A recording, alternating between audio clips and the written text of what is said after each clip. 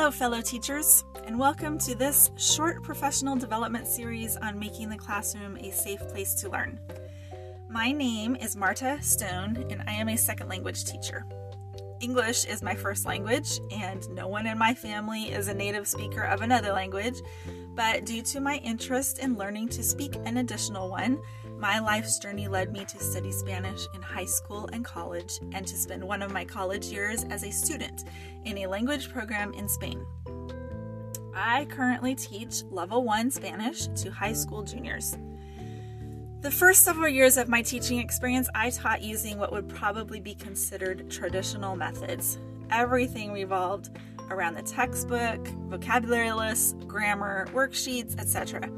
But I always felt like I was looking for a way to teach Spanish rather than to teach about Spanish. There is a difference. When a teacher friend introduced me to Ben Slavic's materials, I felt I might have found the answer to some of my underlying struggles. After Ben came Scott Benedict, and eventually Karen Rowan, Annabelle Williamson, Tina Hargaden, and others, along with multiple online communities full of people on the journey to teaching a language in more effective and authentic ways. Terms such as comprehensible input and second language acquisition have become key words in this world. There is research to support it, leaders who have become experts, etc. It is a world where I am continuing to learn, trying to improve, and believing that there is much of value. I believe that although I have a long way to go, I am finally on the right track. Now, here's the thing. This school of thought, this body of work, and emerging experts is specific to acquiring a second language. So you might think, well, I teach history or math or science, so this will not apply to me.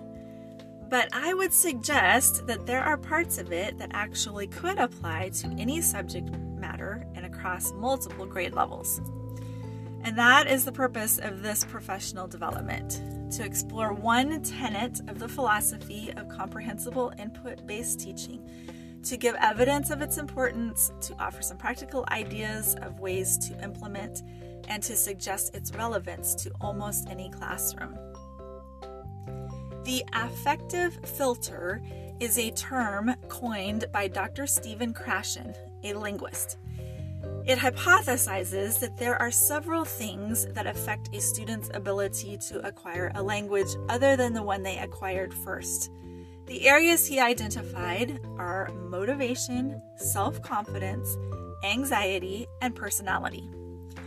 In an online article, Ricardo E. Schutz, a Brazilian linguist and educator, states the following, quote, Krashen claims that learners with high motivation, self-confidence, a good self-image, a low level of anxiety, and extroversion are better equipped for success in second language acquisition.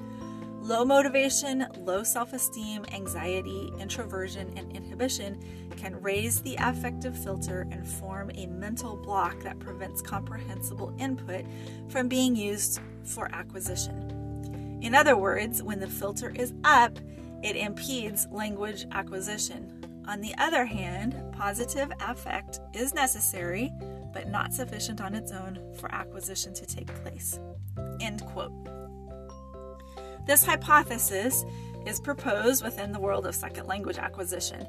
However, his theory in many ways seems like common sense and does have supporting evidence. It suggests that when we as teachers work intentionally to keep those mental disruptors as minimal as possible, learning will occur more successfully.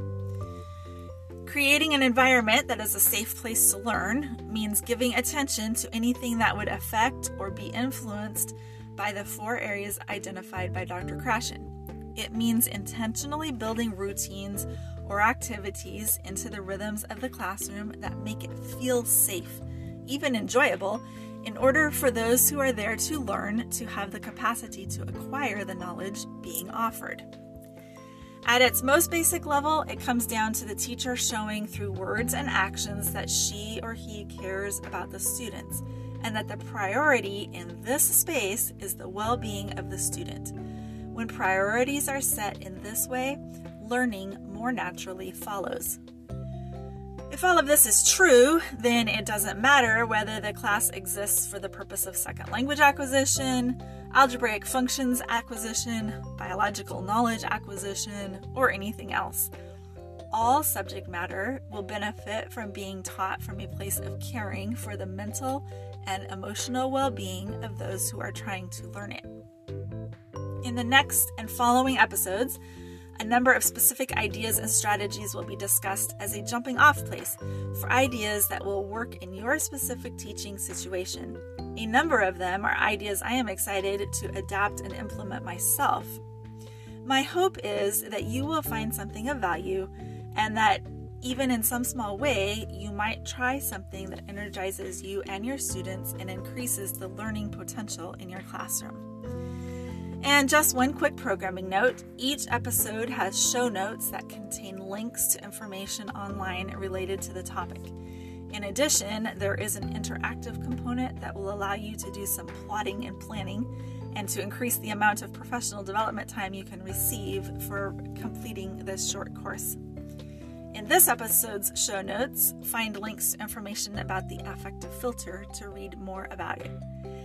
And if you do happen to be a second language teacher and are not already familiar with comprehensible input or second language acquisition, you can also find links to the experts mentioned, as well as a number of others. Any of them would be a great place to start. Until next time, or as we say in Spanish, hasta luego.